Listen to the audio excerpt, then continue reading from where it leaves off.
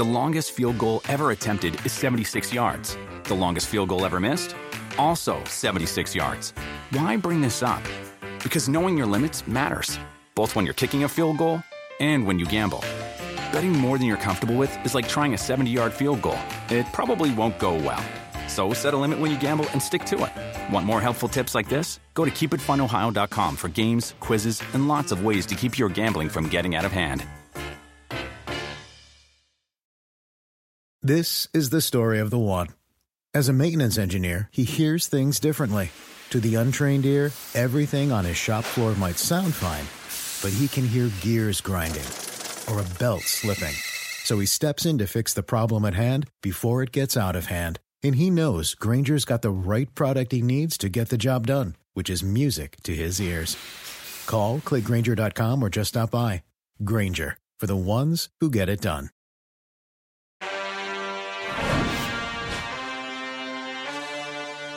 And that is it.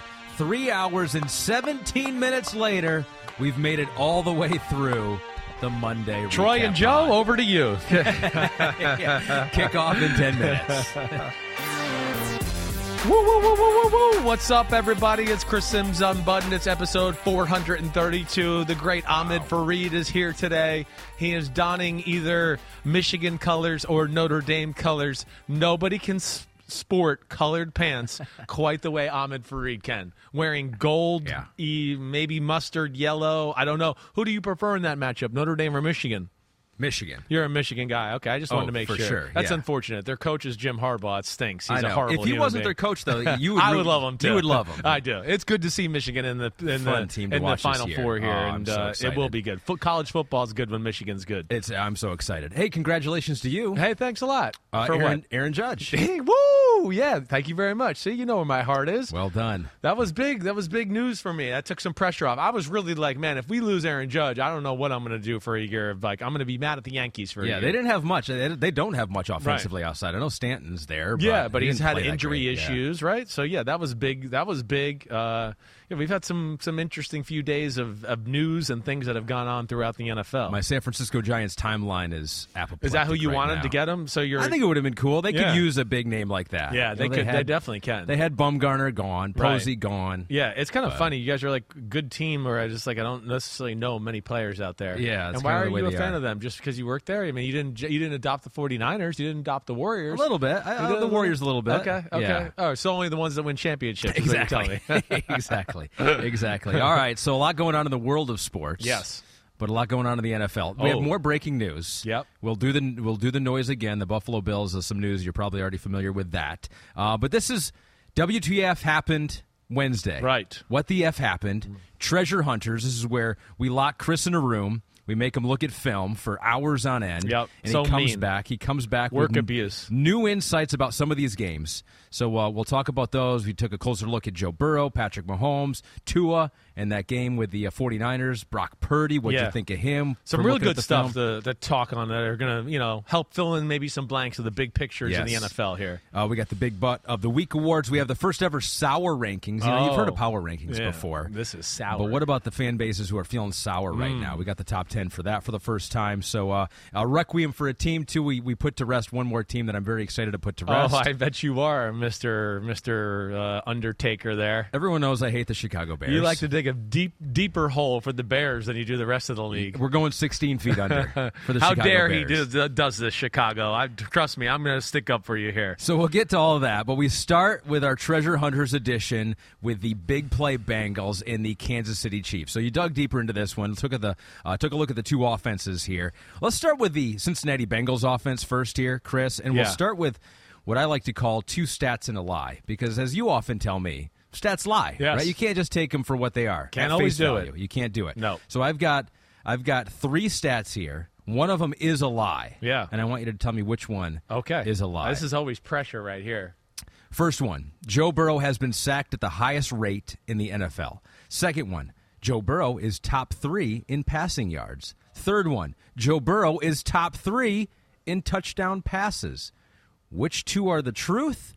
Which one is the lie? Wow. Okay. All right. All right. So let me just figure this out. The third one was he's top 3 for touchdown passes. I believe that's true.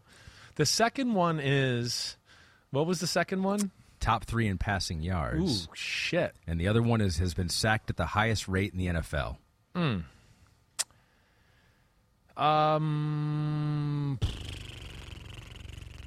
I think the first one's a lie.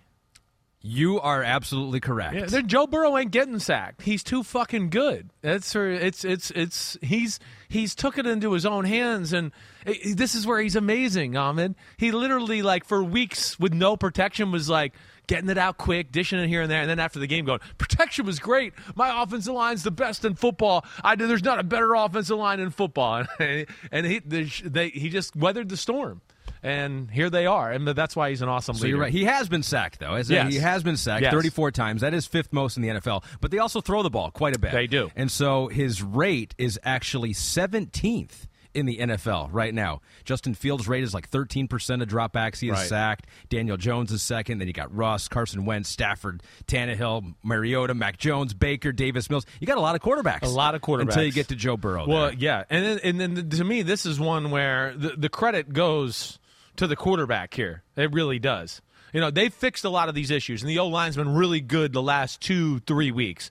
But, man, before that, yes, like I was saying, it was him, avoiding pressure, getting the ball out at such a quick rate that the pressure couldn't get there even when guys were getting beat. But that's why this is a special player we're talking about. So here. we'll get to Joe Burrow, but let's just start there because you mentioned it, the offensive line. Right. They have been better. Noticeably, you took a look at the film. They are noticeably better. Noticeably better. I mean, and we're seeing here, a little semblance of a run game once again. That's the positive thing. The pass and legit moved Kansas City off the ball on some runs. It's not just like tricks or, sometimes we get end of the game and you go, whoa, the team rushed for some good stats. And then you're like, oh, well, it was a scramble and a reverse, and that led to the rushing stats, right? No, traditional run game was real. You could see it. They're firing off the ball. The pass protection is mind-blowing. And off of that, the transformation Lyle Collins has made from earlier in the year, because I at one point in the year is going, it's over. Like, he can't play anymore. I don't know. It's like he doesn't even know what to do. Now he's a force, and across the board has gotten much better. And the guy we're going to single out, I want to single out why we're in this conversation, this is why you're leading me down this road here, is the right guard. The right guard, first off, Alex Kappa, the free agent signing from Tampa Bay, he was noticeable in this game because he's one of the only people I've seen that was not overwhelmed or totally outmatched by Chris Jones man-to-man. It's the least I've talked about or written about Chris Jones in a game playing where we watched the Chiefs on film the whole year. So credit to the whole interior part of the offensive line. But Kappa especially has a rare combination of being big and powerful enough to handle Chris Jones.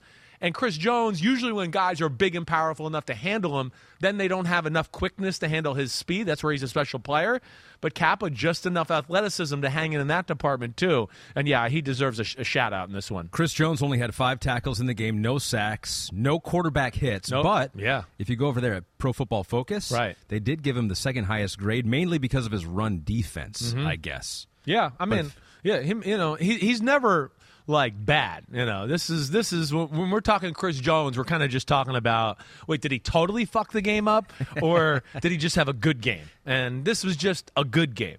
And then that's where he is amazing. We're used to seeing him, and especially Kansas City on the defense, make those 4 or 5 plays every game where, they let up some points and some yards, but you can just count on him making a play somewhere, whether that's a batted pass in the air and it gets intercepted, or a strip sack, or him stripping somebody, a runner going through the hole, and none of that happened in this football game. All right, so let's go to Joe Burrow now, the quarterback leading the charge here, and it was on Football Night in America. I heard you for the first time. You said, Joe Burrow's got to be in the MVP talk. Yes. And then you said it, and guess what? Now I'm starting to read You're seeing everywhere a little bit? Everywhere else. Hey, Joe Burrow, he should be there. Well, and I just mentioned the 2 stats that were truthful. He's second in passing touchdowns to Mahomes. Yes. He is second in passing yards. And you wrote in your notes after taking a closer look at the film that he is officially on the level of Mahomes and Allen. Yes. And I don't take that lightly, but it's official after the last 3-4 weeks of football. I mean, again, he was playing good before that.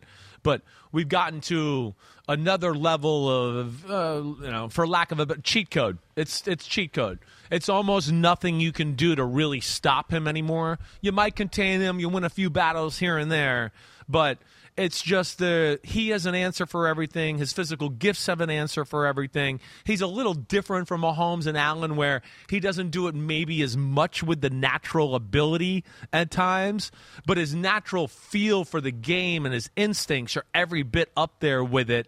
And then he plays it more from a traditional standpoint, but there's just no weakness to his game. And then it's just no defense can really confuse him. You can't fluster him with the pass rush.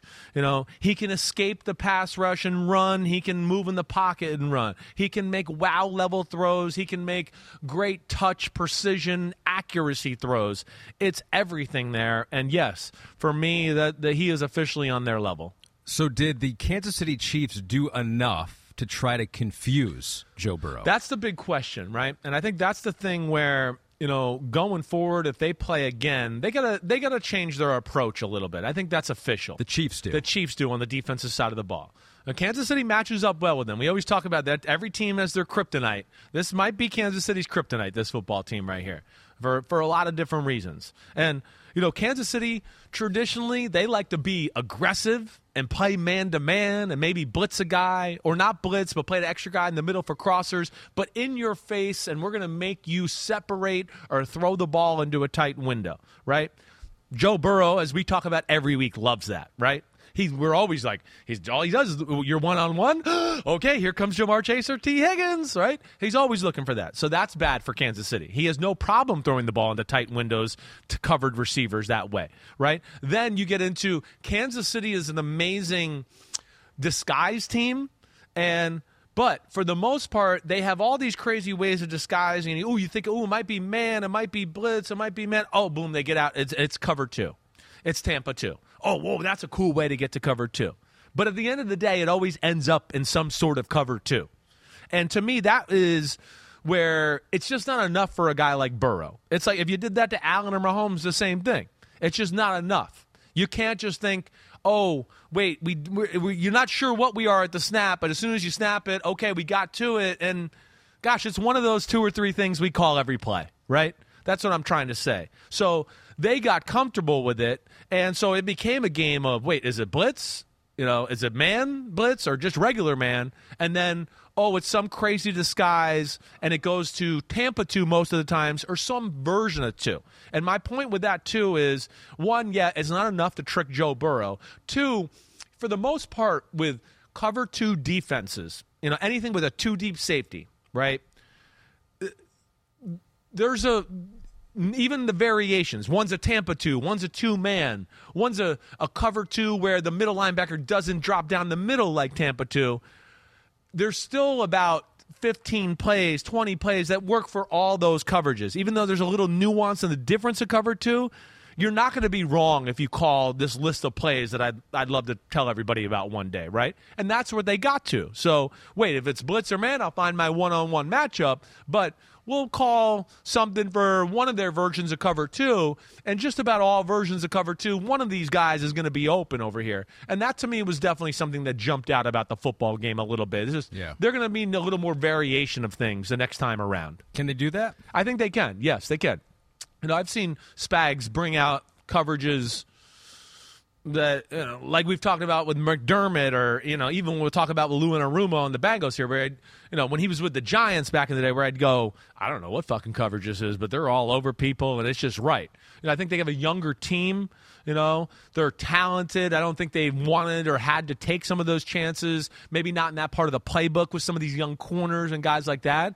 But I think if they want to beat Mahomes or Burrow or Josh Allen in the playoffs, I think it's something they're going to have to slowly infuse in their defense here. One more point about the Bengals offense here, and you've been critical in the past about the simple route tree of some of the receivers there, and maybe the movement, not as much of it pre-snap. Yeah. You've said you've seen a little bit more of it here in the past few weeks, and you did see a little bit more in the red zone and on third downs, correct? Yeah. In this game? Yeah, definitely.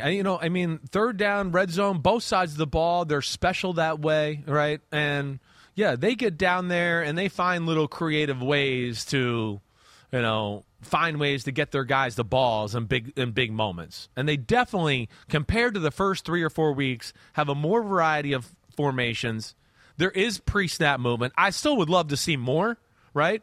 But it's still a point now where at least it's appeasing me. Is that what I want to say? You've been appeased. I've been appeased, right? You were angry. Yeah. You were yelling at them. So where I don't go, oh, this is so annoying. This is so, oh, they're in that formation. Oh, they're in that formation. Yeah, so only that's where it has annoying improved. Now. It's right. a little annoying. Now, the Chiefs, for that matter, they had some moments in this game where they didn't play in that formula. Early on, they played on defense when the Bengals went down the score the first two drives. They kind of tried to play the disguise, cover two, we won't give up the big play, do any of that. And he just picks you apart. Their offense is good, like I've said. It's got all the good base core plays. I wish there was more wow. But between that, them being able to run the ball, Kansas City was dying a slow death. And then we got into late in the second, or after those two touchdown drives, and I think Spagnuolo was like, all right, fuck, he's just going to pick us apart. We got to take some calculated risk, play some man here, do some of that. Take a chance on third down to what you're saying where, they stop the Bengals on one of the field goal drives. They play man-to-man, no safety in the middle of the field, and they doubled Kelsey. Or no, I'm thinking the other way around here. Wait, what was it? Yeah, they did some of that. They did. I got them flipped here because there's intricate things. Spagnuolo and the Chiefs did some things where, hey, let's double Chase or Higgins here on a third down from the 18. Right. But I think there's got to be more of that infused, not against all teams, but just if they play the Bengals again, they gotta flirt with that stuff a little more. All right, so that's a little bit of look there. I think maybe one of the more surprising things is that the Bengals defensively have figured out ways to kind of slow down, and you kind of touched on it right there a little bit. Yeah. Because I don't think people think about the Cincinnati Bengals like, oh, that's a dominant defense. I know. Although you think they're better than people give them credit for. 100%. I've been saying that since last year. It's one of the things I said. It's one of the things I said during the mid part of the year where I was going, man, watch out for the Bengals because I don't see a real weakness with their team, and their defense is legit. And it's official. It's beyond legit. The way it's played the last 4 or 5 weeks, it's in that conversation for a top 5 defense in football. Wow. Yeah, it is. There's no weakness to it. There's no weakness to it talent-wise like we just talked about on Monday. And then when you add Lou Anarumo and what he does, schematically, it's a double whammy. So you go, talent plus, creativity and thoughtfulness and detail, that leads to, Mahomes being 16 for 27 for 223, right? When do we see that stat line from Patrick Mahomes? Exact stat line? Well, maybe the first time ever. But you know what I mean. That few of completions. Again, I know he made some yards there with that, but that's a rare stat line to see from the Chiefs and that crew there. All right, so you noted a few things here. You said early on it was basically a different coverage in every play. So that would be opposite of what you were seeing from the Chiefs. Exactly right. Because I think I think they're one of the teams that realized this last year, and I think are one of the teams that, showed a little bit of another part of a blueprint in the AFC Championship game. But just like we've talked about with the Mahomes-Allen matchup or whatever, it's the same thing. Because I think that it's gotten to a point with Mahomes where, I know we've hit on this. You just can't go, we're going to take away the big play. He will pick you apart. That's over. That's all over. And then, of course, you don't want to play too aggressive because you know you're going to get torched. But it was the things that jumped out to me were, third and long or third and 5+ was a three-man rush with some coverage behind it. And then it was third and 5 or less, and they went, we're going to blitz and bring the house and make him throw a ball, and we got pretty good corners, and we feel good about it, and we'll take our chance. Now, they got beat by the 2 deep throws down the field to Marquez Valdes-Scantling, but, again, there's a number of other plays where they won, so you got to, take it where you can get it. But that, to me, is the biggest thing. The amount, the variety. We talked about the Chiefs where it's basically like 3 things the whole game. The Bengals, it's impossible to know what they're going to play. And then let alone, they change it up as far as, I don't know exactly what version of cover 3 they're playing here. And then, there's combination coverages, Ahmed, where one side they'll be playing cover 2. The other side, they'll be playing cover 0 man-to-man with no safety help. And they've used that extra safety to help out somewhere else. So as a play caller and as an ex-quarterback, I looked at and go, that's hard to think you usually come off the sideline and talk to your quarterbacks and your QB coach, and, hey, they're playing us this way and blah, blah, blah. We got to start getting to these plays, and, hey, maybe we should package this play with this play. And I don't know how the fuck you do that against the Bengals, because you just go, I don't know, we saw 3 different defenses the last drive, and the drive before that were 3 different defenses, and that's where they're really tough on Kansas City. So we have some numbers here on Patrick Mahomes targeting his receivers 10 or more yards downfield by half versus the Bengals. Let's take a look at those numbers here. For those listening that can't see the numbers, I'll try to read them for you here. First half, he was 1 for 7 on those 10 or more yards down the field targets. In the second half, he was 3 for 4, hit those MVS passes like you mentioned, kind of like the first time in the game where exactly they really where they hit a play unlocked downfield, right? that right. defense deep. Yep. His average time to throw in the second half was 2.88, so he was more decisive there. But also of note, versus the 3-man rush, Patrick Mahomes in the game, just 1 for 4, 6 yards, and a sack. So they really only had those couple of long plays in the second half. Although you did like something that you did see from the Chiefs offense, and that running game is becoming a little more real for them. It's real. It's real, and I'm we've been doing this for 2.5 years now. Like, you've heard me over the last 2.5 years sometimes go, yeah, I wish they give you just a little more to defend at times, right? Whether that be run game or the screens and the speed reverse. The silver lining in the game is all that stuff was really successful, right? It was all that stuff really is what moved the ball up and down the field for the most part against the Bengals when they did move the ball. So that's something you go, teams are going to watch that and go, damn, we got to defend that, let alone the other stuff and all that. It was the meat and potatoes, the plays we always see them kind of be successful. Their normal offense that, yeah, there was no answers for Cincinnati that way. And then it was disappointing with some of the 3-man rushes too. They got a little more pressure on Mahomes on a few of them than you like. You go, damn, it's 5-on-3. They can't get there that quick and make a move. He wanted to buy time, and he had an unbelievable touchdown pass an unbelievable play that got called back by penalty against a 3-man rush where he made it happen like that.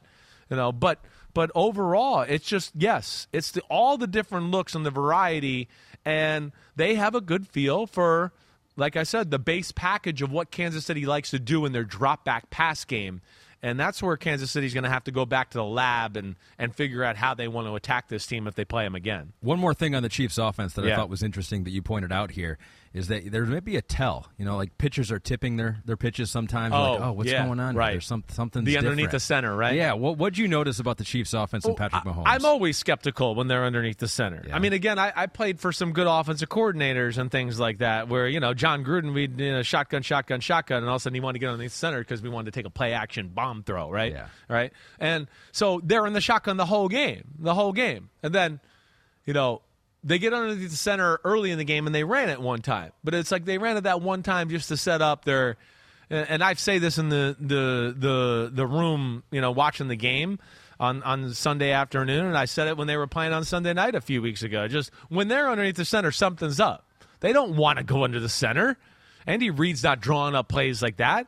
They're doing that because it's going to be a reverse. It's going to be some sort of trick play, a play-action pass, something like that, where they're hoping that, you'll think we're just going to run the ball and hand it off. Come up here to the line of scrimmage. So, and they were ready for that. Cincinnati and Lou, they're not stupid. This team right here, this is not what they want to do. They're not playing a smash mouth. And, yeah, it's something to always watch out for Kansas City when he's underneath the center. But Denver Broncos, if you were not ready for that next week, now you are. A little free nugget from Chris Sims right there. Chiefs are at the Broncos. The Chiefs have won 13 straight versus Denver.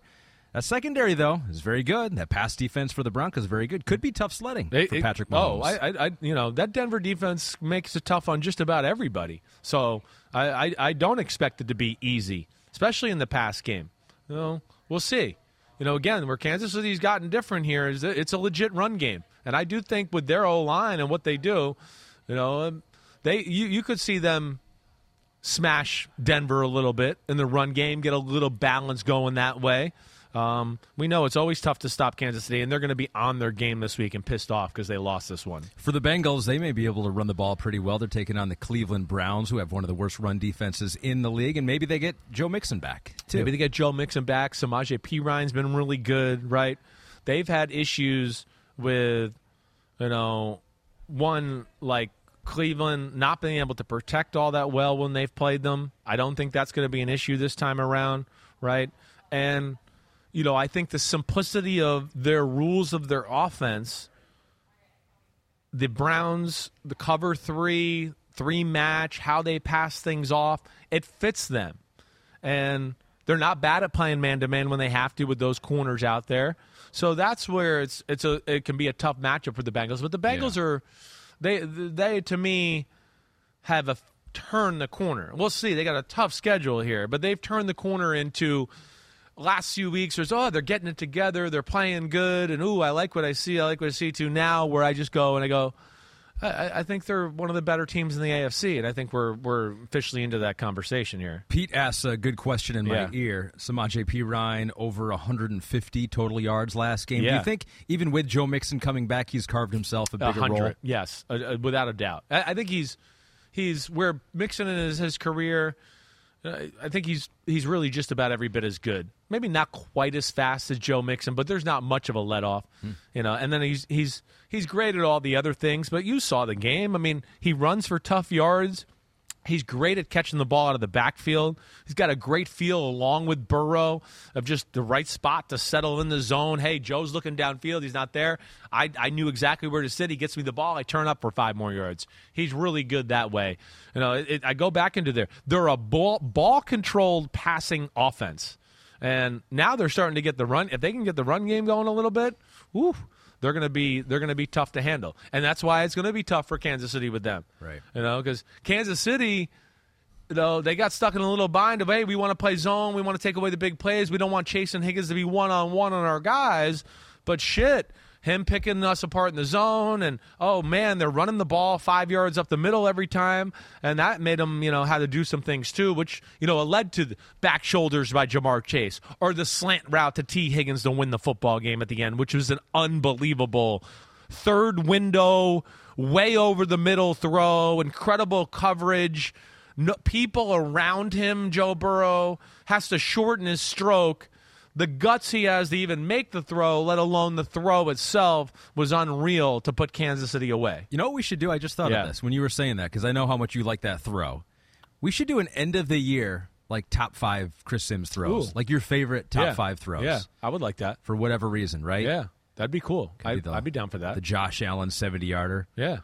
Yeah. Or it could be a Joe Burrow tight window, sidearm. Yeah. Ooh. It's got to be completed, though. We can't just not, it can't be a 70-yarder that just looked pretty and was cool. What if it's dropped? What if it's a great Maybe. It'll be debatable. There's some good tasty nuggets in that first game there. I like that. Thank you. It was a good one. Good one to watch, and could be the AFC Championship game again. Around any corner, within every battle, and with the dawn of each new day, the threat of the unexpected, the unpredictable, and the unrelenting lies in wait. But Marines will always be there. They are the constant in the chaos. No matter the battlefield, Marines adapt to win, defeating every shifting threat, protecting our nation's future. The few, the proud, the Marines. This next game, though, I think that was the appetizer for some really juicy stuff. There's some juicy stuff in this next one. Okay. So we got the Dolphins and the 49ers. Just talked about 2 of the best offensive teams in football with the Bengals and the Chiefs. I think Dolphins are in that category, too, with the big plays that they can make. They didn't make as many in this game. Maybe that was expected going against the 49ers, who have one of the best defenses in football. That's what I expected, maybe for number sure. one. So... And the 49ers won this game with a backup quarterback, 33-17. Great game for them. We'll get to them. But was this a case where San Francisco and Kyle Shanahan, they know Mike McDaniel, they know what he's going to do, and they're one move ahead. They're one step ahead. Did they just shut down Mike McDaniel's scheme on offense for the Dolphins? Absolutely not. Absolutely not. I came in the game the same thought you did, that you just said a little bit. 49ers defense is so good. They'll have some answers. They'll pose some problems for the Dolphins. This game, the Dolphins lost. The score is way misleading. Nobody should look at the score and really think anything of it. I mean, this game was tight. It was close. And my base overall theme would be This game made me go, no, the Dolphins are really good. The Dolphins are one of the best teams in football. There's no doubt about it. This game made you say that. 100%. I have never seen the 49ers defense exposed the way they were in this football game. Not in the Kyle Shanahan era. Never. I've never seen a team have more open receivers, relegating them to going, oh, shit, we just got to play cover 2. We give up. We can't cover it all. They're screwing us up when our passing of zone coverages. It was the most exposed they've ever been in their life. That's where it was amazing. It's going to come in handy for the Miami Dolphins. They lost, yes, but there's no way they can walk off that field and go, we were outclassed. I mean, I came away, I'm just going to get to the end right now, going, if they play again, all right, and I know we'll dig in here in a second, if they play again, the Dolphins can feel very comfortable with their game plan and go, we can do it again. The 49ers will watch the game back and go, we have to change a lot of shit up because we only won that game for one reason. Tua played horrible. Tua's been really good all year. Again, I'm not, and I think this is going to be a great learning experience for him. But they're not going to be able to rely on Tua not playing good again if they play again, because Tua's played good all year. You can't expect that. That was a little bit of an outlier. And there's probably a little bit of like, Ahmed, you play a great defense. They're fast. They're big. Like, remember in basketball, you'd be like, yeah, we got open shots against this team. Everybody says they're good defense, but, man, we kept missing them. And, you as the game goes, you go, yeah, we're missing them, but we're rushing them because how fast and how long they are, right? So you're never like, oh, I'm open for 3. Right? You're always like, oh, gosh, that guy's coming at me. Oh, yeah, I was open, but I rushed it, and he was so big and had so many thoughts going. And I feel like that happened to Tua in this a little bit, where he's just like, whoa, they're fast. They're everywhere. And it just got to him a little bit to where he missed some throws in this football game that they were bad. And I know how I'm viewed here, but I'm just saying that they were bad. There was more plays and yards left on this field than just about any game I watched in the NFL this year. And I'm not trying to take a low blow.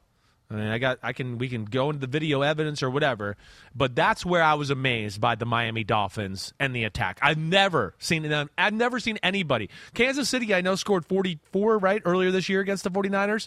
They did some good things, don't get me wrong, but Mahomes made some throws where you just go, well, shit, nobody on the planet's going to get the ball in that window. That's just amazing. This was one where you went, oh, my gosh, the 49ers, their heads are spinning, and they don't know what to do. And they just missed some opportunities, the Miami Dolphins. So, from talking to you before this, you were like, as you're writing these notes and as you're watching the film, you're like, oh, no. You're like, I know. Oh, I'm no. always self-conscious. I don't want to be the hater guy. You don't want to be the hater. I don't. Anybody that knows me really, and I'm not trying to be a hater, and I don't hate against this guy. I just don't like the fan base that follows him sometimes, as we've said many times. And the evidence was there that there were some big plays out there because they made a couple of huge plays. Huge for plays. Long touchdowns. Huge plays. So we have gone through. We can't show you the video here on this podcast right. because Roger Goodell will come here to NBC Sports and take you off. They put you in handcuffs. It's like we can't necessarily show video all the time. So we have some still shots of the all-22. So if you're watching on YouTube or Peacock, you'll see some of these still shots of the Miami Dolphins offense. If you are listening, Chris will do a great job of explaining exactly what he saw here. And don't start yet. I just want to sit with this first, too. Because we're debunking themes here. This is what we're doing. Okay. Because I hear too much on TV. Well, hey, receivers dropped the ball. He had a few drops, but I would go, they would have been great catches. The throw needs to be better. Yeah. So, but again, I'm just trying to debunk because sometimes I just watch TV and I go, I don't know, I just watched this game for like 3 hours. This is bullshit what this person's saying. It's bullshit. He's just fucking taking an easy way out and saying something.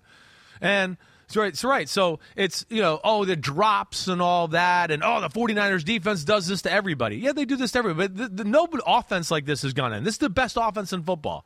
They're fucking amazing.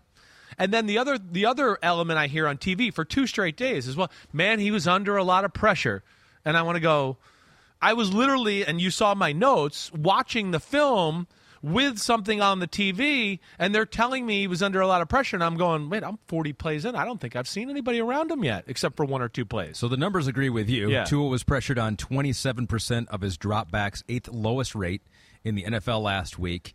For the season, it's 23%, second lowest rate So in the it's NFL. more than normal. Offensive line has been pretty good for the Dolphins. Well, and it's not even always the offensive line. This goes into their offense, too. Yes. Right? I know you saw this in my notes. They just don't let you rush the passer.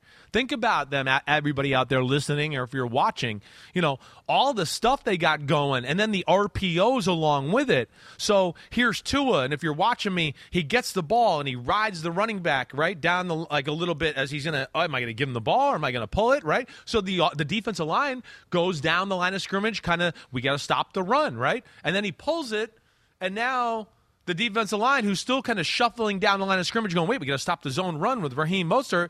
Oh, wait, he's going. Now we get it in a pass rush. Well, he's already patted the ball twice by that time you started to rush him. So the offense really helps their O-line out. He got under some pressure as the game went on. I'm not denying that. But when people just try to say he was under pressure all day, well, I'm throwing the challenge flag out there. That's all I'm saying with that one. All right, so let's go through some of these shots, Yeah, all right? let's do it. Let's do that. All right, I'll read it. You just do a quick little explanation of what you saw. Great. There's a first third down. It was 3rd and 6. It was an incomplete pass to Trent Sherfield. Tyreek seems open here. And this is one, and we're going to go Possibly. back, and I'm going to show you. This is because this picture doesn't do it justice, right? Right here, people are going to look at it and go, wait, Tyreek's not open, and I'm telling you that Hufanga was just going downhill, and this is the fastest human in the history of football. These guys, like when you got a Tyreek Hill who's at full speed and a guy who's not turning and running and just getting out of his breakdown position, if we played this 10 yards down the field, 15 yards down the field, this is when you gear up to throw the ball to Tyreek because he's going to just fly by. This is, I had these looks a million times with Joey Galloway. This is where I thrive. Oh, he's not getting back enough. He better be turning and running. I don't care that he's still 5 yards in front of him because by the time he turns and runs, Joey's going to be 10 yards by him. And so and then he takes a risk here and throws the ball in the middle of the Sherfield, and Warner almost picks it off here. But this was the first one to where I go, man, he should have got to the top of the drop and just launched it. But this is not as egregious as some of the ones we'll see. All right, 2nd down and 7. Yep. It was a throw to Waddle. It was not a great throw to Waddle. What did you see on this play? Oh, yeah, well. First quarter, 4 minutes to go. One, this is what I see first. Okay? Okay, well, that one. Is he open there? Even to me, that is obvious. Okay, that's the first read. The pocket was totally fine. I don't know. Tua's eyes were a little all over the place, but I mean, this is gone. This is 7-on-7. The pocket's fine. Okay, so the ball should have gone to Tyreek here. This is touchdown, and the Miami Dolphins are up 14-0 at this point after this play. But nonetheless, he sets up here off the pocket. And again, look at the picture, too. Look at the people who have gone down the line of scrimmage with the speed sweep guy towards the top of the screen and all that, right? He's only got one guy around him who they pushed by him.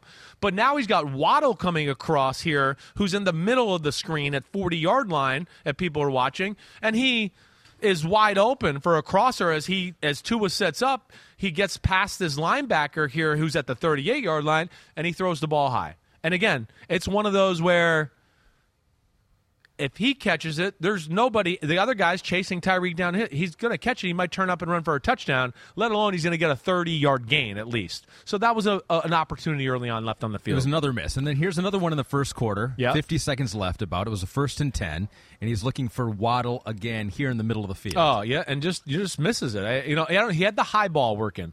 And I didn't, dive in close to mechanics as far as why he kept throwing it high. But that was definitely the throw of the day here. And having a receiver that open is unusual in the NFL. I mean, that's the three. I mean, I know the first one doesn't look open. I wish we could have showed it a little bit more. But the picture 2 and 3, I mean, picture 2 had 2 guys that were so open. That doesn't ever happen in the NFL. This, yes, Ahmed, I mean, you tell me, who's the closest defender? How many yards away you think? Looks like probably 5 at least. Yeah, right? Shazier behind the 51, Shazier, I'm choking on saying his name. He's chasing him, right? 5-6 yards behind. Yeah. So there you go. So there's that one. Yes, that was another opportunity to get outside of their own end zone. And again, this is one where with these type of players here, Waddle, Tyreek Hill, they catch the ball. You see there's only 2 defenders left behind them, and they're chasing other receivers to where you just go, I don't know what's going to happen here if he catches this ball. It's going to be scary, right? I've never seen this with the 49ers, guys. I'm not trying to be. And that's as big a point as That's Tua all missed it these is. guys. That's as big a point you're trying to make here is that they got some guys open. If Tua has this game over again, he might hit all those guys. If they play them again, Tua's going to throw for 500 yards. He's not going to miss these. But I think again, it just goes into, hey, it's outdoors, it's the crowd, it's a team that's really good and fast and big, and I just think he was a little uncomfortable and just a little off of his game because of that. Maybe we do one more here to show. I don't know that we need to go through all of them here. Have you seen all the ones that we have here? No, yeah, we got to go through them all. Okay. Keep going. You asshole. All right, fine. We'll go quick. through them all. We won't go long. All right, second quarter. This is an easy one. I mean, it's just a deep out route. It was you a first see and it right 10. here. He was going to Waddle here. Right. Throws it out of bounds. He's got him. It should be a 20-yard gain on the out route. Doesn't get it. Either way, misses it. Okay, here's one. The wheel route up the sideline. To Jeff Wilson. Right. This is 8 minutes into the second quarter. Right. I mean, look at 57 Greenlaw. He was playing deep, but again, like a little bit like the first picture, he's caught flat-footed. And he was like, wait, he's going to keep going? And he's gone. It's gone. It's touchdown. And Wilson could have maybe caught this. It would have been one of those over-the-shoulder, I'm going to dive, close to the out-of-bounds to catch it. But it should have been a walk-in touchdown. This is Jeff Wilson. He's one of the other than the guys on his own team, he's the fastest guy in the field. Mm-hmm. So that was a missed opportunity. He would have loved that, too. He would definitely have paid back. He would have given him the ball to spiked it in Shanahan's face over there. 3 minutes, 46 seconds to go in the second quarter. 2nd and 8. In cut over the middle. High, right? Looking Got for Tyreek. Hill. You can see how open he is. Right. It's incredible separation. Ball almost gets intercepted. Well, we do have an interception with 2 minutes to go in the third quarter. Looking for Tyreek. This is the next play after his first interception. And his first interception, listen, it wasn't a good play. Football happens. He did get under pressure. Jeff Wilson was kind of stumbling and not looking, and he threw it, and he made a mistake. I'm not going to harp on that. But this here, I mean, again, as you see, he's wide open, right, Ahmed? I mean, for those listening. He's wide open. It's a 6-yard out route. And the guy covering him is 6 yards behind him and running backwards because he's so scared Tyreek Hill's going to run by him. Yeah. So he misses the throw off of Tyreek Hill's hands, interception. So that was all the bad. And you Right. mentioned on the first shot, it didn't look like Tyreek was open. You're Right. like, maybe he's not open. I know. He Yeah. is fast. Maybe he's going to run by Yeah, there. you got to just trust me on those ones. Here's the last one. This was the touchdown. This is the touchdown. And I think it's a similar look. Like, I mean, again, if same, we took same look this, as the first one. It's like Tyreek is, 4 or 5 yards behind. Not behind. Right. He's, he hasn't gotten to the defensive secondary yet. Charvarius Ward is out in front of him and running, right? Yep. And even if you took this, if we had this snapshot even just a little before this, Hufanga, who's the safety in the middle of the field, you see him there, Ahmed, right? He's starting to collapse on Sherfield. But if you got it to where when Tua was actually gathering up to throw, right now he's in the middle of his throwing motion, Hufanga was kind of in a spot where you go, well, he's not open right here. But through practice and the speed of your guy, wait, he's going to run by these guys once the ball's in the air, especially a guy who is flat-footed or his attention is downhill. And, yeah, this is... if he throws this ball like the first picture we show and you just drop back and you launch it, the same result's going to happen, in my opinion. And I think most quarterbacks or anybody who played football's opinion, because he's just got him in a spot where, yes, he's going to run by anyone, and the defenders are not in a position to where they're advantageous here to get the ball. And this was a great throw and on the money and touchdown Miami Dolphins. So to sum up, Yeah. that was one of the better games that maybe you have seen from Mike McDaniel and one of the worst games you've seen from Tua. It's the worst game Tua's played all year, and he still made a lot of good throws. Again, I'm not trying to. My point here was, first off, let's be real, some people on TV. And then second off, like I said, I've never seen anybody do that to the 49ers. I've never. And it's one of those, again, where I just came away going to the game and going, if the 49ers and they do get to the Super Bowl, they don't want to see this team again. This, to me, would not be good for them. It's a tough matchup for them. And, man, yeah, they just missed some opportunities in this one. Well, maybe all they need to do is just score 33 points with their backup quarterback like they did in this game.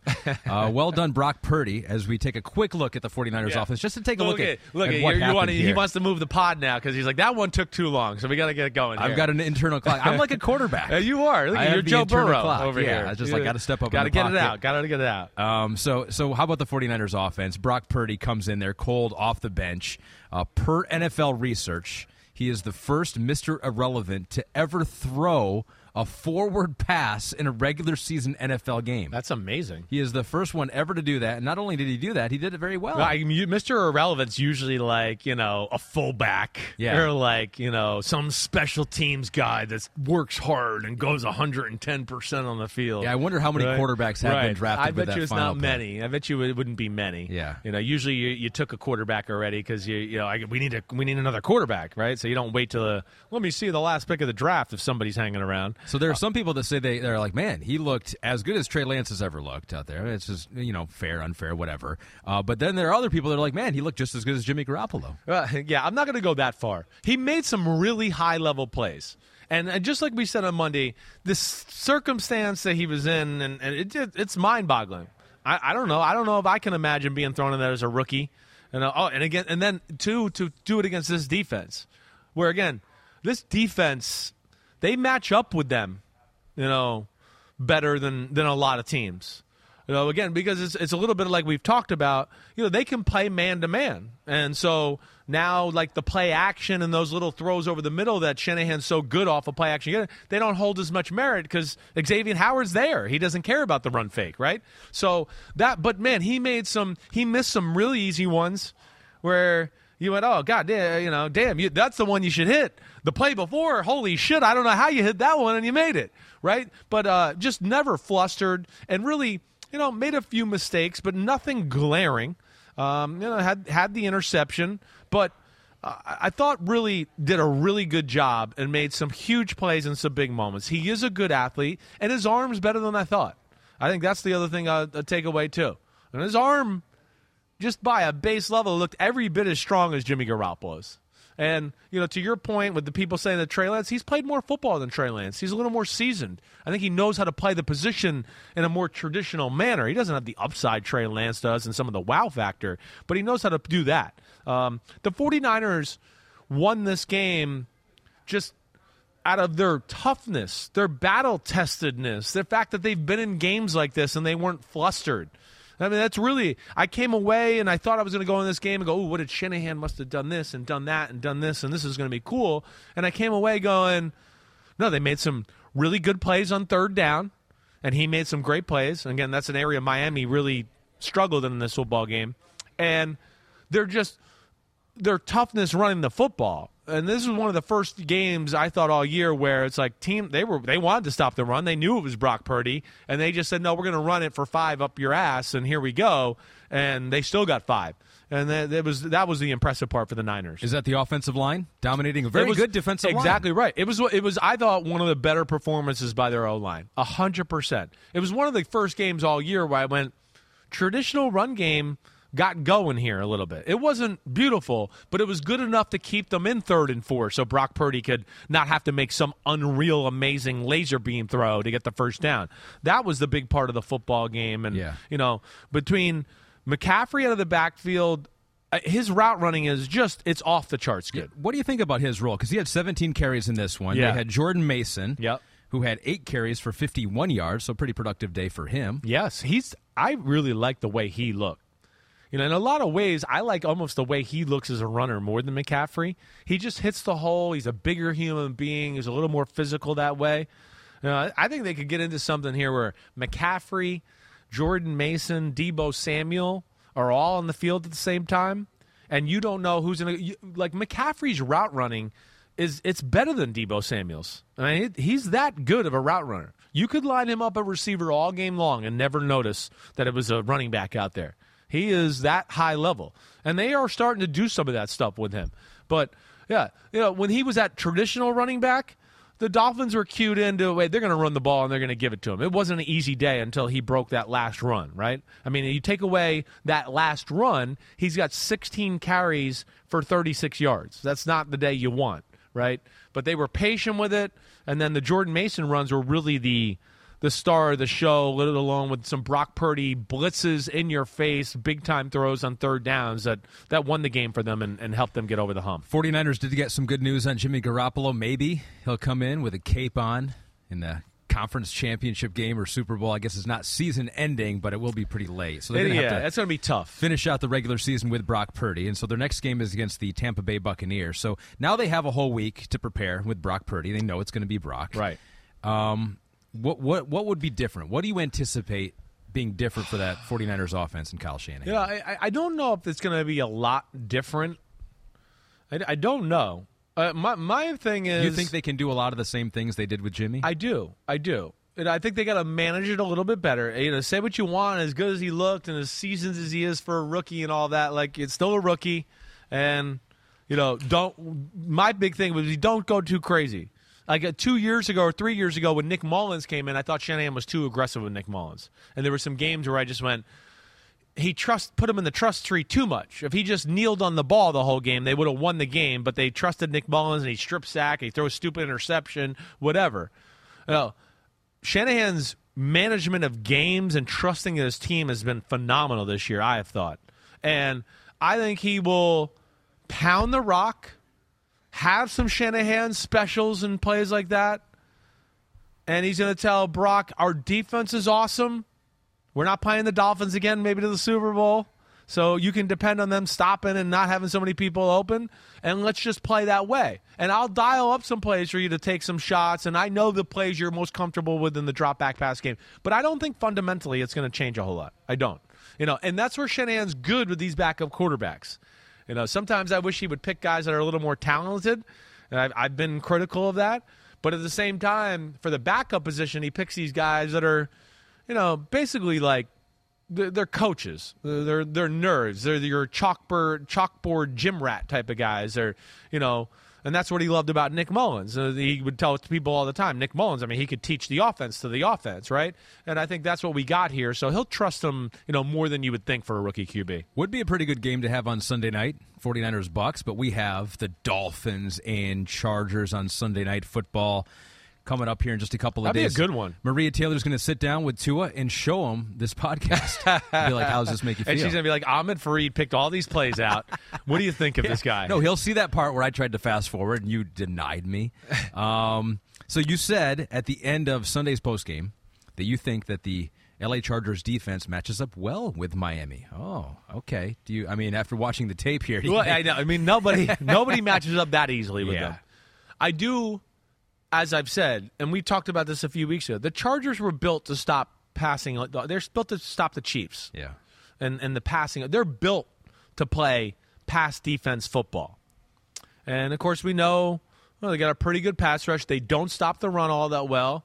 And this is not a great Dolphins running football team. And Staley's smart. And Staley, we saw a few weeks ago, he did a pretty good job again. He knows some of the Shanahan system tricks there. So I don't think he's going to be totally outclassed here by the X's and O's. And that's where I do think it. And then here's the other aspect too. I love Miami's defense. They let up plays. I know that. But they keep pressure on you, and they make you earn it. And that was really the difference in the game. Yeah. The 49ers took advantage of every little opportunity they had, and the Dolphins left some on the field. But where this game will be interesting with Miami is, one, you're going to blitz and get everybody up at the line of scrimmage and man-to-man. The Chargers are, I wish, more aggressive downfield and taking shots, but they're well coached. They're going to know how to pick up the blitz. And he's pretty scary against the blitz because he just stands there and, you're blitzing me, I'll throw it over you. I don't care. I'm Justin Herbert. I'm Megatron. And then, they have the system plays, too, that I think, to where I think they could be a little bit more of a pain in the ass for the Dolphins than maybe, I don't even know what the spread is, but I'm guessing the Dolphins are favored by 7, 6.5. Something like that would be my guess. By the way, one note here, 9 quarterbacks have been Mr. Irrelevant in the past. Pete found this. Most recently, Chad Kelly in 2017. Chad was shit. I didn't know that. Chandler Harnish in 2012. Oh, Chandler Harnish. Never threw a forward pass. I was going to say, I can't. I remember Chandler Harnish. I can't remember where he went. But does that Chad mean they Kelly, threw backwards passes? Maybe. Could have. maybe. Laterals. Yeah. Did some toss pitch handoffs. Could have done that. Dolphins are 3-point favorites. Well, okay. Maybe Vegas knows what I know. That it's they match up a little bit better with them than people would think. I would imagine a pretty high over-under here. Could be an offensive explosion. If the Dolphins can get guys open like that, it's 52 points, says Pete. If they can get guys open like that against the 49ers, probably can do it against any team out there. A 49ers team that has Nick Bosa, which brings us to the BetMGM Defensive Player of the Year odds here. This is interesting. So the favorite right now is Micah Parsons. Yep. He's at minus 500, so overwhelming favorite, according to BetMGM.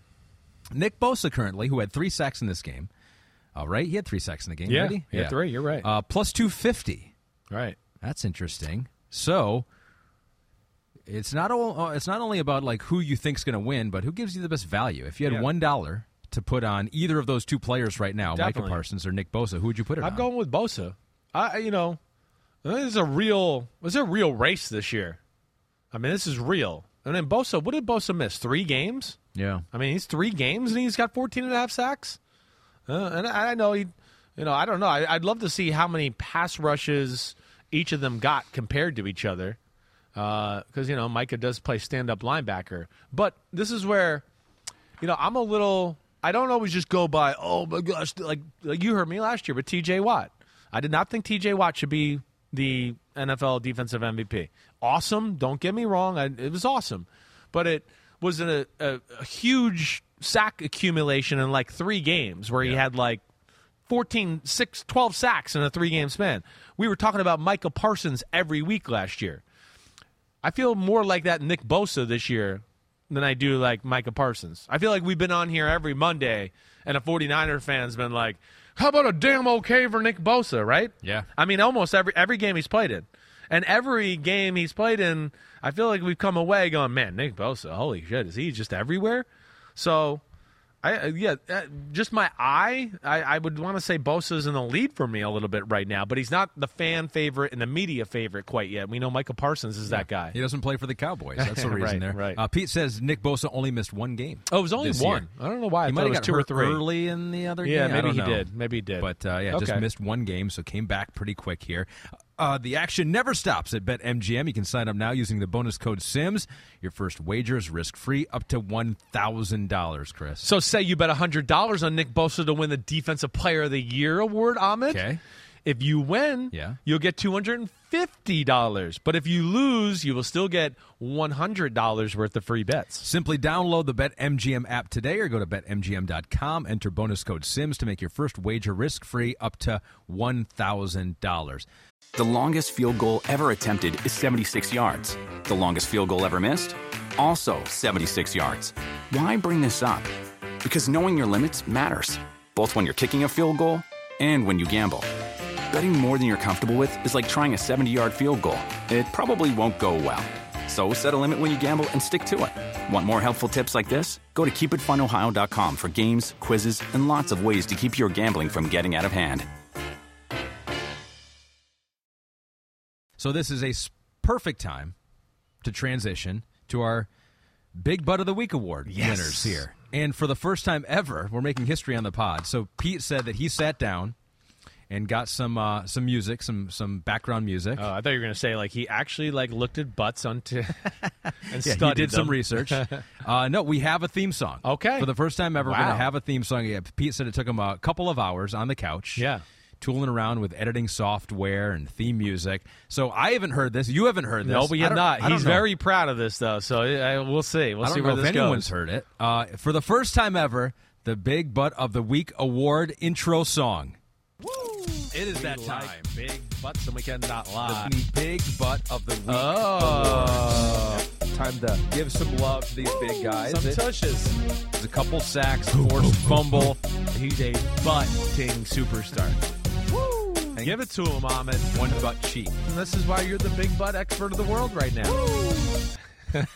Yeah. I love it, Pete. Well done. Well done. There was like Pete. a little mix of I like big butts, and then the salt and pepper, like, ooh, baby. Yeah, push it. I almost felt like there was a little mixture there of those. A sampling. Ooh, baby. I love it. But big butts. All right, well done. I think that sticks, right? I do. I think it sticks. I mean, I hope the homies agree. They always have some say in this. That's true. That's true. If you homies don't gotta like it. If you don't want to hear it again, just tweet at Chris. But if you're a member of TuaNon, we're going to throw out your vote. So we're just going to think you're hating entirely. You're so funny. So let's start with Edge here because Thomas Gatz, TV, our good friend, on the last pod said if it's not Nick Bosa, we're going to have words. Unfortunately, Thomas, it's not Nick. Although we just gave him a lot of love last segment. Him a lot. We can't let him do that every week. He did only play 38 snaps last game, so it was very efficient. But I like the guys who play most of the game here. And I'm going with Chandler Jones for the Raiders. Showed up really for the first time. The first time all year. Came into the game with half a sack on the season, had 3 in the first half alone, 11 pressures, 7 hurries, and part of a transformation, I think, for this Raiders defense going forward here. Hopefully. For Josh McDaniels. Yeah, I mean, they're a team that's certainly on the rise right now and playing really good. And, the Chargers O-line, it's got some injuries. It's not, it's pass protected well despite those injuries, but it's still not one of the best. So, I'd like to see a little bit more, but that was a positive for a hot football team. And, I mean, one of the most disappointing free agent acquisitions of last year so far this season, right? I mean, we were all expecting, Max Crosby and Chandler Jones, and it's just been Max Crosby. Mm-hmm. And where is Chandler Jones? He was, the first half, that's all me, Coach Dungy, and Jason Garrett could talk about because it's just like we're watching games and, you're getting ready for the show, and every time you look up, it's like Chandler's on Justin Herbert again. It was definitely the coming out party for him. So this probably feels good for him, right? It's got to. Like he gets the sacks. He's probably thinking, Ahmed's got to see that, right? He's got to see that. Definitely. Now the pressure's off. You like him, and he's made it. He's got one of the Elephant Awards. Defensive tackle, big butt of the week, goes to a Miami Dolphin. Mm-hmm. Christian Wilkins. Played 76 snaps. I love that for defensive tackle. Tied for the second most among tackles this week. 11 tackles. He was credited with 10 stops in the run game.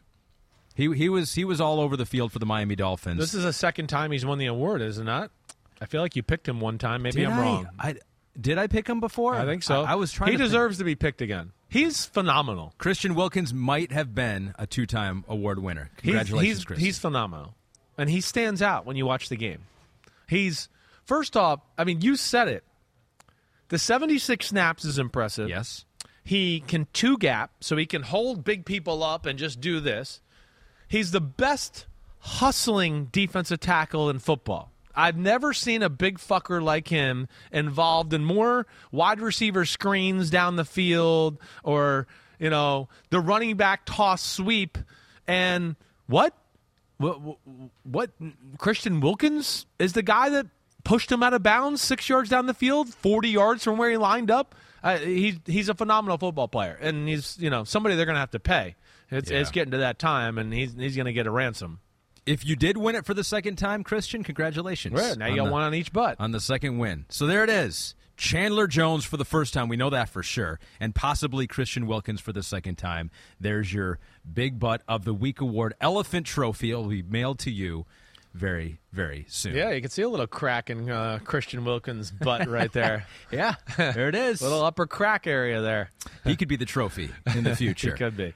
Moving on to a team that's filled with big butts. Holy shit. It's been that way for the past few years. The Philadelphia Eagles took out the Tennessee Titans. And let's start there, because I think that's an interesting place to start. You took a look at this film a little bit deeper, and just the physicality of Philadelphia versus the physicality or the size of Tennessee. What'd you see? Man, the Eagles are good. They're good. I don't know what else to say. This is a game that they definitely were ready for. I think the last few weeks they've kind of hit a lull in their year. They played some teams that, matched up against them pretty well. I thought Tennessee matched up with them pretty well. I think it was a team that probably got their attention preparing for them during the week. But the first thing is like, you said it right. I turn on the film, and I always think of Tennessee as, one of the bigger physical teams out there. They looked like they had kids on their team compared to the Eagles at times, where I'm going, oh my, I mean, just the Eagles O-line. I mean, are they just going to push all 4 Titans defensive players down the field at the same time and just have a party? So just a look test sometimes is just, I'm amazed by it. And that just, it popped off the screen. There was a definite visual difference between Tennessee and Philadelphia that, again, I haven't seen those 2 teams in person, that I did not expect to see on film. So that was the first thing. Then the second thing is Jalen Hurts I think it's Jalen Hurts' best game of his career. I think so. Because, it was more than just, I know he made big plays, but it was more than just, hey, one-on-one jump ball and all that. Man, there was a lot of big-time high-level reads, and there was some infused throws in there where I've said, hey, I'd like to see him throw into these windows and be more consistent with this, and that's one of the things I'd like to see from him. There was more of that. And then when you take into account that Tennessee was playing defenses that were, begging the Eagles to run, begging them. We're going to drop back. We're going to have safeties back. And the Eagles were like, nah, we're still going to throw it. We'll tell you what we're going to do. And just no answers for them at all. It was they got a little lull in the late first, early second quarter. But other than that, the Eagles just absolutely had their way with the Titans defense. Of course, after the game, the big news was the firing of the GM for the Titans, John Robinson. John Robinson, who I worked with in New England. I like John a lot. I mean, that's one of the shockers of the year to me. What they've done there, in Tennessee, the team they've built, so relevant the last few years, right? They used to have A.J. Brown, though. Listen, it's and hard. He scored 2 touchdowns against him. Do you think that was part of it? Well, I know it's a part of some issues there in Tennessee. I know that. And everybody does. Everybody knows Vrabel. Anybody you talk to in the NFL who knows somebody knows that Vrabel was not happy about A.J. Brown being traded. He did not want that. So what I don't know is how much they butted heads over that issue. And then, to me, this has to be more than this isn't like they showed up at the office on Monday and they were like, did you see what A.J. Brown did to us? You're fired. This is something that is definitely boiling, percolating, whatever you want to talk about. It has to be. And to me, the Eagles game was just the jump off, not only between A.J. Brown, but there's a part of me that wonders the same thing I started off the comment with, that Mike Vrabel might have been like, hey, owner, look at those guys during pregame. Look at their team. Do you think our team looks like that team? I could see that happening too. So I don't know where it is, and we'll get it here. But I do know that was, yes, a contentious point, right? Yeah. Is that the right way to say that? Yeah. As far as A.J. Brown, and we've shown that GIF just a few weeks ago, right? With, when they trade him, Vrabel had to get up and walk around the room and crick his neck 7 times because he was like, I can't believe we freaking traded that guy. We traded who did we trade? Yeah. Huh? He's going. That's the perfect formula. I want to run the ball and I want to throw it deep. Run the ball with King Henry, throw it deep to A.J. Brown. Yeah. That was taken away from him. And Vrabel doing that knew that people would see that too, and that's part of it too. Well, he probably wanted to make it known. Yeah, want to know. Well, just before the draft, he vouched for A.J. Brown and said, as long as I'm here, A.J. Brown will be here. That's true. So that's another reason to get up and go, I didn't make this trade. Yeah. Yeah. And that's I got to think it's some of that all together. And here it is. Way to go, Pete and Kristen and everybody. But there it is. Gabby. Way to go, Gabby. I mean, yeah, that's a walk away of, I kind of want to beat the crap out of my GM sitting next to me, but I'll walk away and just shake my head and take a deep breath. Yeah.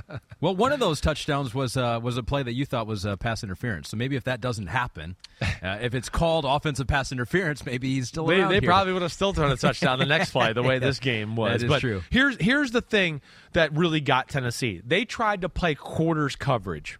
Quarters coverage is like, there's only a few teams that can really play it good, and I'll be quick here because I know we're getting long. But I want to, quarters coverage is the coverage you play to go, we kind of want to take away the run and the pass. We kind of want both, right?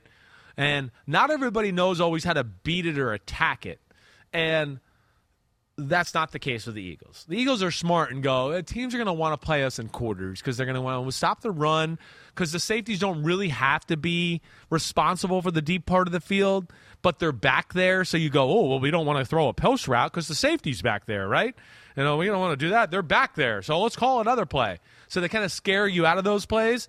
But then as soon as you're getting ready to say set hut, they're allowed to come downhill and they're not worried about behind them. They have taught Jalen Hurts how to read that coverage, and they have taught him to, when you see that coverage, we're going to have some things built in to just screw it over. And like his first touchdown pass to Devontae Smith, that was a great one. That was a great job of him recognizing it because they kind of disguised it and they did a good job. But he recognized how they were going to play it, and boom. So it goes into our old narrative of Philadelphia has an answer for everything.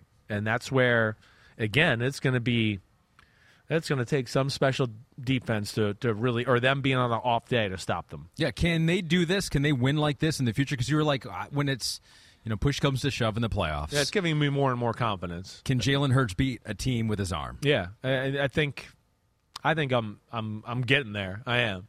And again, I don't know if it's ever going to have to get to the point of where it got to that Buccaneers game last year. I don't know if there's a team that really is this year's Buccaneers where I'd go, ooh, I think that's one team the Eagles might not actually be able to run on. I don't know if there is that team. So, because of that, too, I don't know if he's ever going to really have to throw into some of the coverage we talk about the Bengals playing against Mahomes and all that.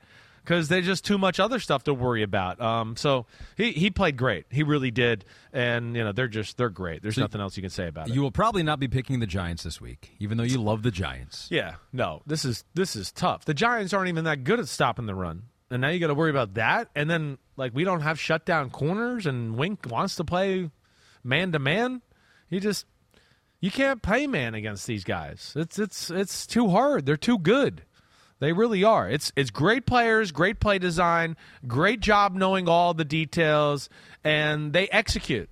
And because of that, that's hard to beat right there. 11-1. Only one team has done it. And who knows? Maybe they will not lose in the playoffs, and they will get Nick Sirianni on their shoulders, and there will be a new statue out there in Philadelphia, along with Doug Peterson and Nick Foles. Yeah, they might be building statues for the next few years the way this thing looks right now. So 2 more games to talk about here, and they're going to be quarterbacks that we're going to take a little bit closer look at. 2 former backup quarterbacks who are now the starting quarterback for their team. One is a little more temporary maybe than the other. We'll start with the one that may be permanent. Yeah. The Jets offense had some good moments against the Vikings. Yeah. They lost 27-22, but we want to take a closer look at Mike White because we did that last week, his first start last week, and then you were sick. I wanted to avoid the talk. You couldn't do it. You couldn't bring yourself to talk about a quarterback. I wish I would have been in last week. He played great last week. The game couldn't have been easier for him last week. That's why I was saying. Okay, well, that's a compliment then followed with kind of like a backhanded I'm compliment. just saying that's why I didn't believe in that they should have benched Zach Wilson. That was a game to get him back on track. He played great last week. He took advantage of everything that was there to be had. It's not his fault that the Bears had a bunch of guys that we never heard of playing defense, and that's not. And he played very good in this football game as well. He certainly played good enough for them to win the game. There's some things that they could change. The Vikings just won situational football. I think that's where you break it down. That's where I'd get into it. The Jets were not good on third downs, and they made no plays in the red zone in the past game. That was really, you want to boil it down. And I think that maybe they gave up on the run a little too much. They had some runs early on in the game that got called back for penalties, and they were kind of like, forget it. And I thought that was maybe one area that they dropped the ball in. But I'm not going to sit here and say I like the way Mike White looks. I don't agree with that decision still. I'm not going to back away from that. But I'm certainly not negative on Mike White and what he did, and I like a lot of the things they did. I think the Jets as a team kind of messed this game up a little bit, and you can kind of place blame in all areas of this one. That's going to be the fascinating thing, right? Yeah. Is like what does the future hold for the Jets, right? And of course, you're right in the middle of it this year. You're a playoff team right now. You're 7-5. Who knows if you'll be able to stick in the playoff picture that's here? Be a big thing. But that's the question, right? Are there things that and you've said the ceiling is higher for Zach Wilson, and I don't know.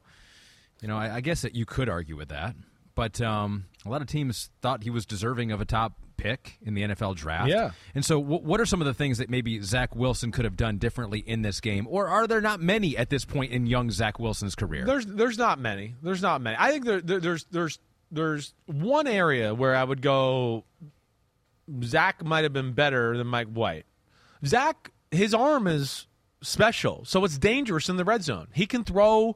That's where, we see great quarterbacks are great in the red zone because they can make throws that the other guys can't. So that and his mobility definitely makes him a little more dangerous when they get down in the red zone area and that, right? Playing the game and the position the way, I'm not ready to tell you that Zach Wilson's any better than Mike White in that. Absolutely not. He can definitely make some plays with his legs and his arm, though, that Mike White cannot. And, Mike White just a little off in some situations during the game. That was probably the biggest thing, especially in the first half. He did miss some throws. Some of the red zone area where they had to settle for field goals. Settling for the field goals was the problem of the day, right? The first field goal, he has a third down. He's got Conklin over the middle. He throws it behind Conklin. Yeah, you'd like Conklin to catch it. The quarterback coach is also saying, hey, that's not a good ball. You got to throw that in front of him, put him where he can catch it. He's a big tight end. He can't be reaching back there like that in that crowd of people. Second field goal, it was just before the half. Third field goal, they're down there close. He makes the wrong read and a bad throw. He throws to Wilson on a slot out route. He's got Elijah Moore coming underneath. It's going to be a first down. It's going to be first and goal inside the 10. They have to kick the field goal. Penalties were the reason for the fourth field goal. And then fifth field goal, defense is good. Vikings batted the ball down on third down. So their inability on third downs and to smash it in the end zone on a consistent basis really were the game. And it's just amazing because it's another game where I go, I don't think the Vikings were the better team on the field. But they got to have it moments and then in the situations, they seem to win those more times than not. And there's something to say about that. There's one thing that Mike White has that Zach Wilson didn't have, and that is a better relationship, at least seems like, on the field, right, with Garrett Wilson. Yeah. Right? 8 catches, 162 yards, had a 60-yarder in the game. What do you see that's different about that connection? Well, is he just looking for him more? Looking for him more. I don't know. Maybe the offense is a little bit more open because they trust Mike White to make the right decisions more. I think that would probably be the other thing I would say, too. I would say maybe there's more to that. The Jets' offense is still a little frustrating to me. They lead the league in throwing, like, the swing route, right, to the running back or the guy they fake the reverse to, right? It's like 8 times a game. And it was that way with Zach Wilson. It's not Mike White thing or Zach. It's just that and throws over the middle. I just go, oh, my gosh, how many times can we throw the swing route and jam the slant over the middle? Some form of a slant. There's all these different versions of it.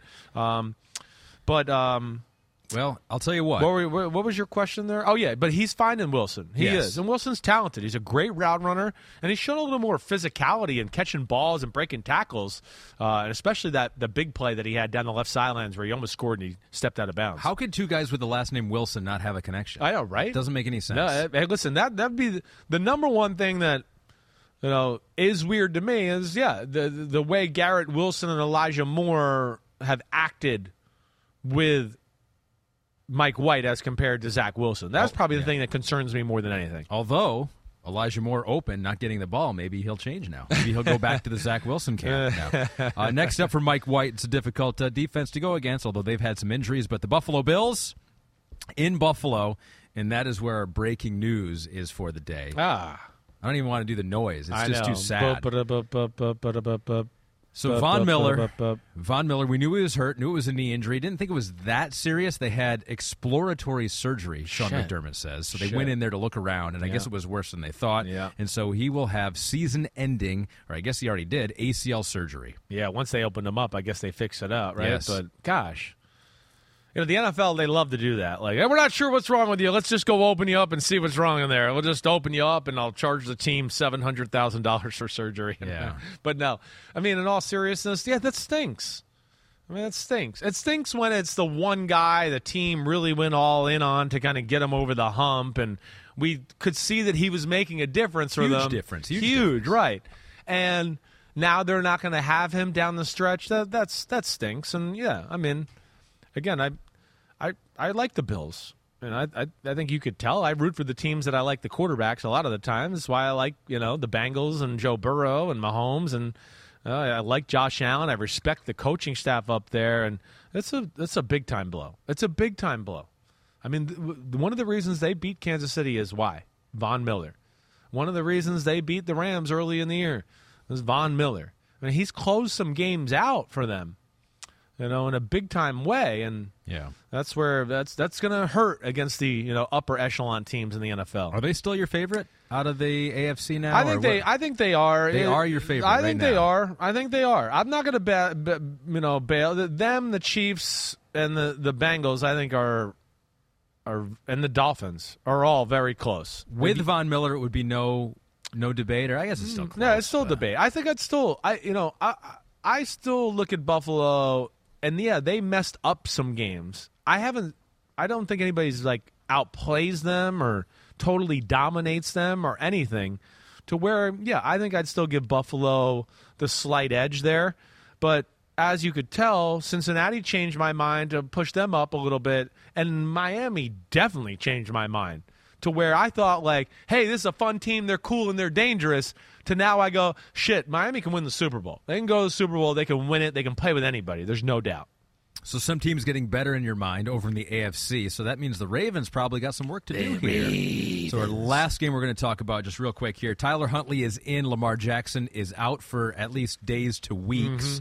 Not a season-ending injury for Lamar here. They got just enough offense to beat the hapless Denver Broncos. Just enough. 10-9 was the final score here. What you take away from Tyler Huntley? He's come in before. He's been serviceable, which seems like not a good thing to say about a quarterback, right? But when you're a backup quarterback, it's exactly what you want to be. Entrusted to keep a team in the playoff hunt. That's exactly what Tyler Huntley did. Led a game-winning drive at the end of the game. A closer look on Tyler Huntley. What'd you notice? Just just a guy that you first off you said it. You could trust him.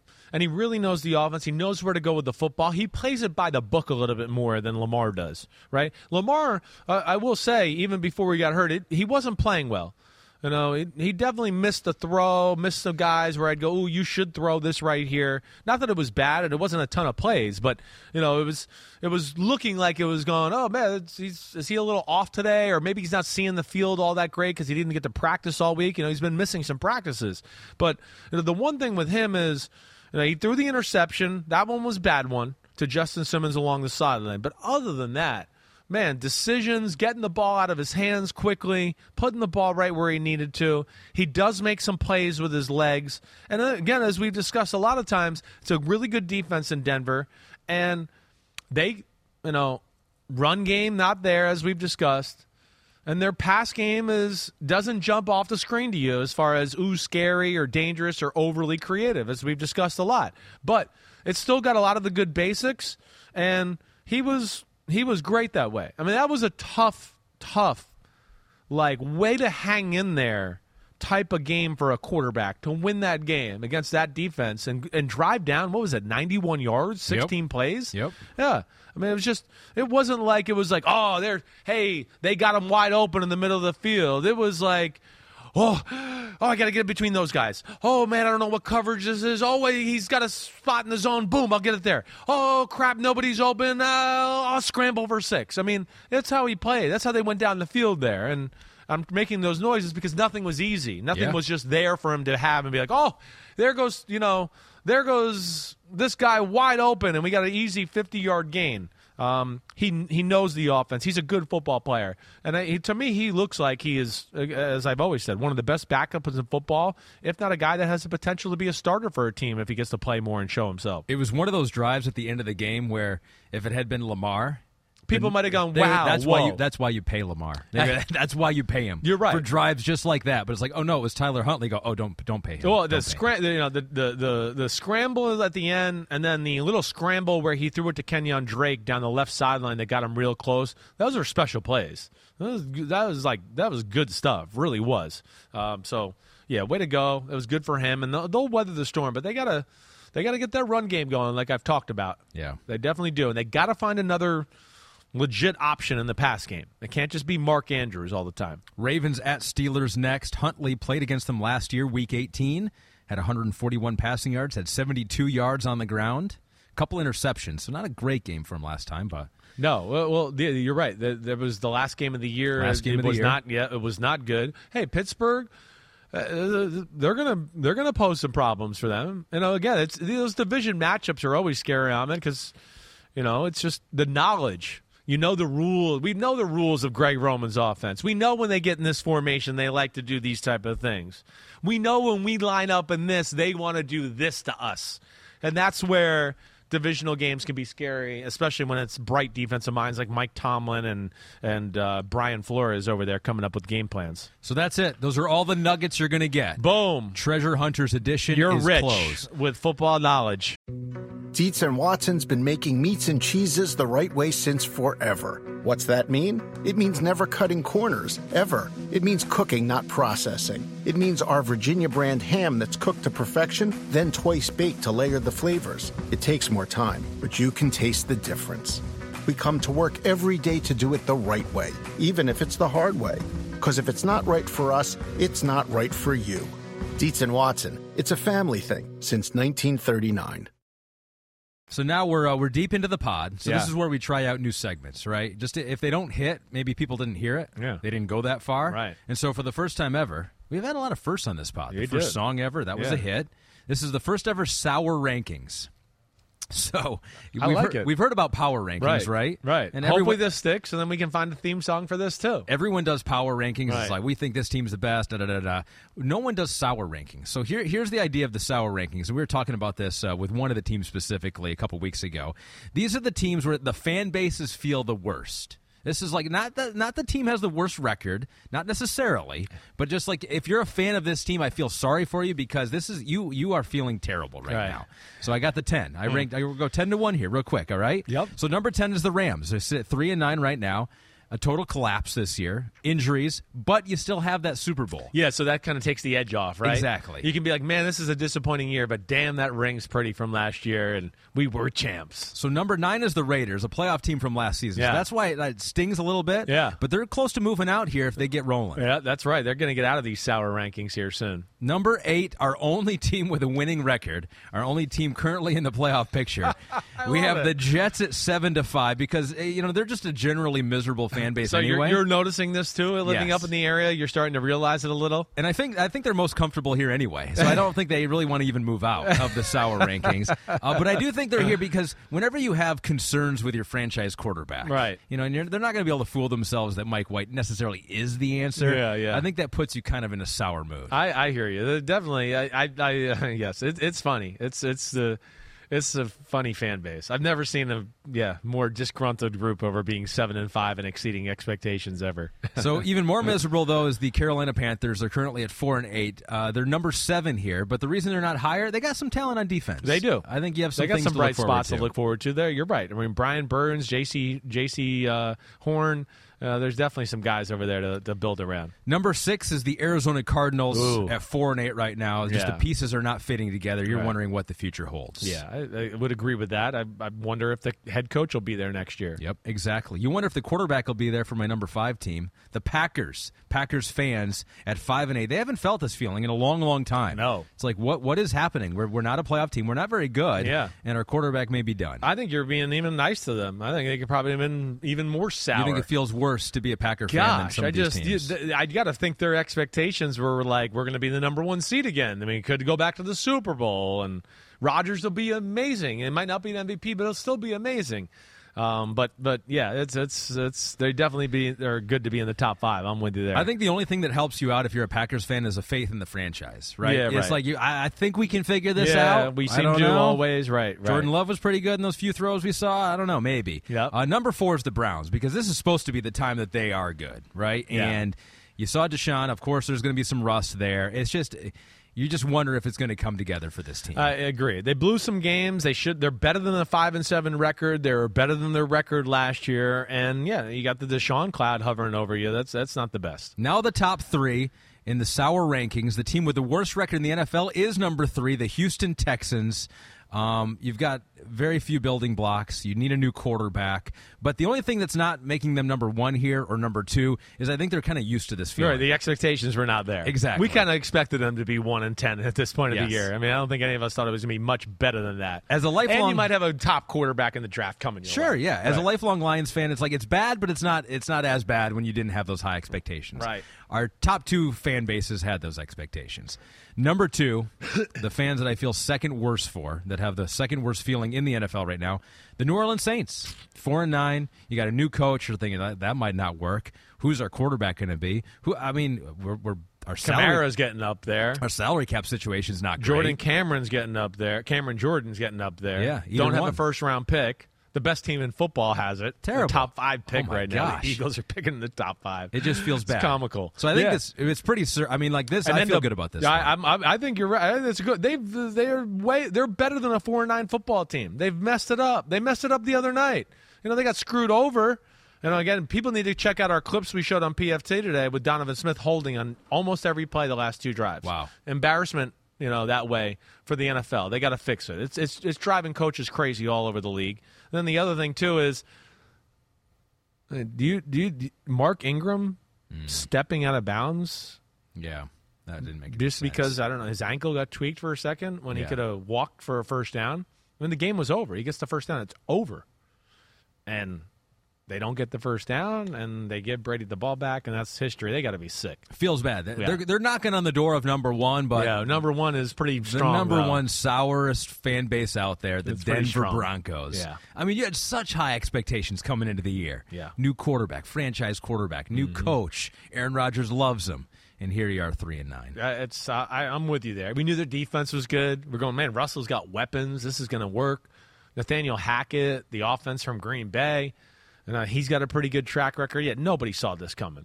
Let alone, it's 3-9 with like 3 ugly wins that were still ugly quarterback play.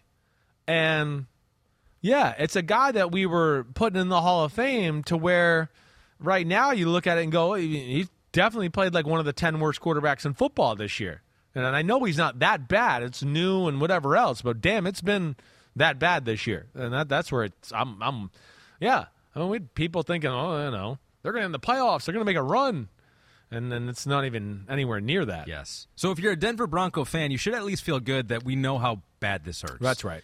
We send feel the your Sour pain. Patch Kids to all of you out exactly, there. Yeah. Right. The Get a yellow sponsor. one. Oh, can we get a sponsor? That'd be great. That would be.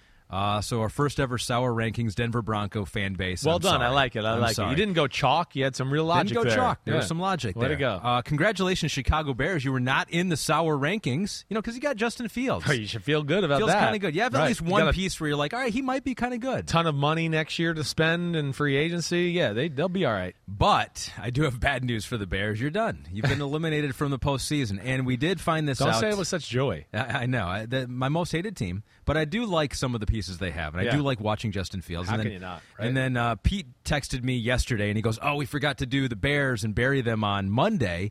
Do you want to just wait till next Monday? And I go, no, let's do it. I'm always ready to bury the Chicago What an Bears. asshole this guy is, Chicago. So, time for Requiem for a Team. The Chicago Bears are dead. Cue the music. Look at it. He's as juiced up as I've seen him for one right here. He's sitting up straight. He fixed his glasses. Oh, my gosh. He's ready. This is 2 hours into the pod, too, and this is as lively as I've been. Here lie the Chicago Bears. It's a team that did not win enough wars on the field, giving up too many scores. But Justin Fields was quite slick, handing out presents like St. Nick, throwing the football to both his team and yours. You took a shot at him no matter what, I did. I had to. I complimented him, and then I brought him back down to earth. But Chicago Bears, you're done. Better luck next year. Actually, no. Worse luck next year. I hope you never make the playoffs again. That's awesome. All right, well done. Well done. That's it. You're right, though. That's They it. don't deserve to be in the sour rankings, not with the way that quarterback's playing right now. Yeah, you have a franchise quarterback that people are excited about. You feel okay. I said on the show today, I don't know. Is he the greatest running quarterback we've ever seen? Man, I'm dead serious. Michael Vick was awesome. I know, and trust me, I got front row seats at it, to see it. Yeah. And I used to be sitting there on 3rd and 44 and be like, he's going to run for the first. I mean, it really was, and he'd get 43, and you'd be like, holy shit, I don't know how we tackled him. Yeah. But it feels this way with this guy, too. It's they can't even lay a finger on him. No. That's when you know, Michael Vick, he'd go out there and be like, no one touched him. I think Vic was quicker. I think Fields is straight away faster. I think that would be my... And bigger, too, I think. Yeah, I Isn't think he he's bigger, for sure. He can't throw it like Mike. Mike was a gifted arm and a gifted natural thrower. He really was. But, man, yeah, Fields is... He's on his way to maybe being the greatest running quarterback we've ever seen in football history here. He's got 3 rushing touchdowns of 50 or more yards, most by a quarterback in his career in the Super Bowl era. Most in his career, Pete? Yeah. Wow. Yeah, nobody's done that. I know. I remember hearing it a few weeks ago when he did it, and I was just, or this week when he did it, and I was like, whoa, that's a shocking stat. But, yeah, good for Justin Fields. All right, that's a pod. There's a pod. That's a pod. We did it. We did it. I hope everybody enjoyed What the Fuck Happened podcast. I hadn't said that the whole time. I had to say it one time. That's true. Yeah. Did you swear that much in this pod? I swear it a little bit, but I tried to dial it back because I think I broke the record last time. I mean, literally a list so long that a picture couldn't do it. We had to show a video of the long scroll. So that's when I knew, okay, I've been saying it a little too many. Yeah, and there's sometimes people out there on YouTube will go like, hey, you got to get these podcasts up a little bit earlier or whatever. And like, Chris swears a lot. It takes a little extra to get it up there. Yeah. It does. More bleeps have to be. 52 on Monday. Wow. That might have been a record. It was a record. It was a record, definitely. All right, everybody. I will not say another swear word. I will be doing the podcast tomorrow with Mike Florio, the Picks podcast. I had a decent week in my best bets. The league is crazy, and I'm probably still not that great. Better luck next year. But listen to the info. I'll bury you as a gambler this next year we're doing it. Me and you, too. You're getting involved, too. Okay. But we'll see you Monday. Ahmed and I will be back. Enjoy the Week 14 matchups of football games. Thursday night, it's going to be a good one. Raiders get to watch their offense. I know it's the crappy Rams, but nonetheless, the Raiders aren't out of it. I'm going to be excited to see that. Could be Baker Mayfield. Could be. No, I don't think so quite yet, but probably next week. Hey, keep the questions coming in. Keep tuning into the podcast. Please rate, subscribe, review, all of that good stuff. Ahmed, thanks for leading the charge as always. Peace out, homies. Clap it up. The longest field goal ever attempted is 76 yards. The longest field goal ever missed? Also 76 yards. Why bring this up? Because knowing your limits matters, both when you're kicking a field goal and when you gamble. Betting more than you're comfortable with is like trying a 70-yard field goal. It probably won't go well. So set a limit when you gamble and stick to it. Want more helpful tips like this? Go to keepitfunohio.com for games, quizzes, and lots of ways to keep your gambling from getting out of hand.